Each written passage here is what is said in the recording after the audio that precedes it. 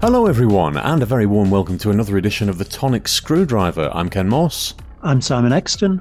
Today we are on Bombay Citron Presse. It's a 37.5% gin, and the infobolic says, a vibrant gin bursting with the taste of freshly squeezed Mediterranean lemons, made from 100% natural fruits in fusion with no added sugar.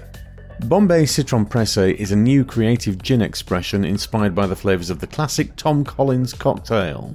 A zesty spirit that's easy to mix, inspiring creative twists on classic cocktails. Well, being as fond of lemons as I am, I'm coming to this with an open mind, shall we say.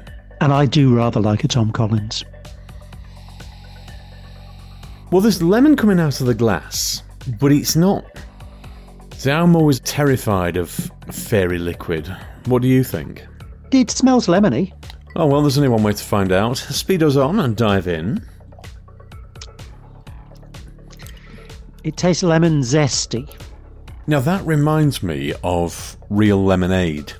It does, and that's something I've never been the biggest fan of. There's not that sharpness to it when you first taste it. There's a definite tingle, almost a fizz, on the back of the tongue. It's definitely zesty rather than lemony. Yeah, I'll give you that. I think this would make a lovely, lovely martini, but I'm not massively keen on it in the gin. I'm not as... Not repulsed is a little bit strong, but I'm not as put off as I thought I was going to be. Of the lemon gins we've had, I think this is up there with the best. We have had one better, and I can't remember the name off the top of my head. Lemon's never going to be in my 5 bracket, but this is the better end of lemon gins for me. I'm going to give it 4 out of 5. Okay. I'm actually not that wild keen, and I'm going to give it a 3. Oh. Yeah, it's zesty, but it also tastes as though it's got the wax on the zest as well. Oh, I can see where you're coming from with that. Yeah. It doesn't drag it down for me. I'm actually quite enjoying that as a drink, which most of the other lemon gins I've tasted have been a bit of a chore, to be honest, but that's because I don't like them. But to put something in front of me that I do actually quite enjoy, it is nicely made.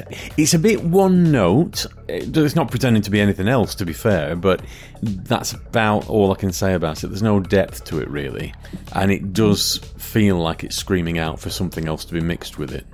Which is why I think it worked quite nicely in a martini, but no, not a winner for me.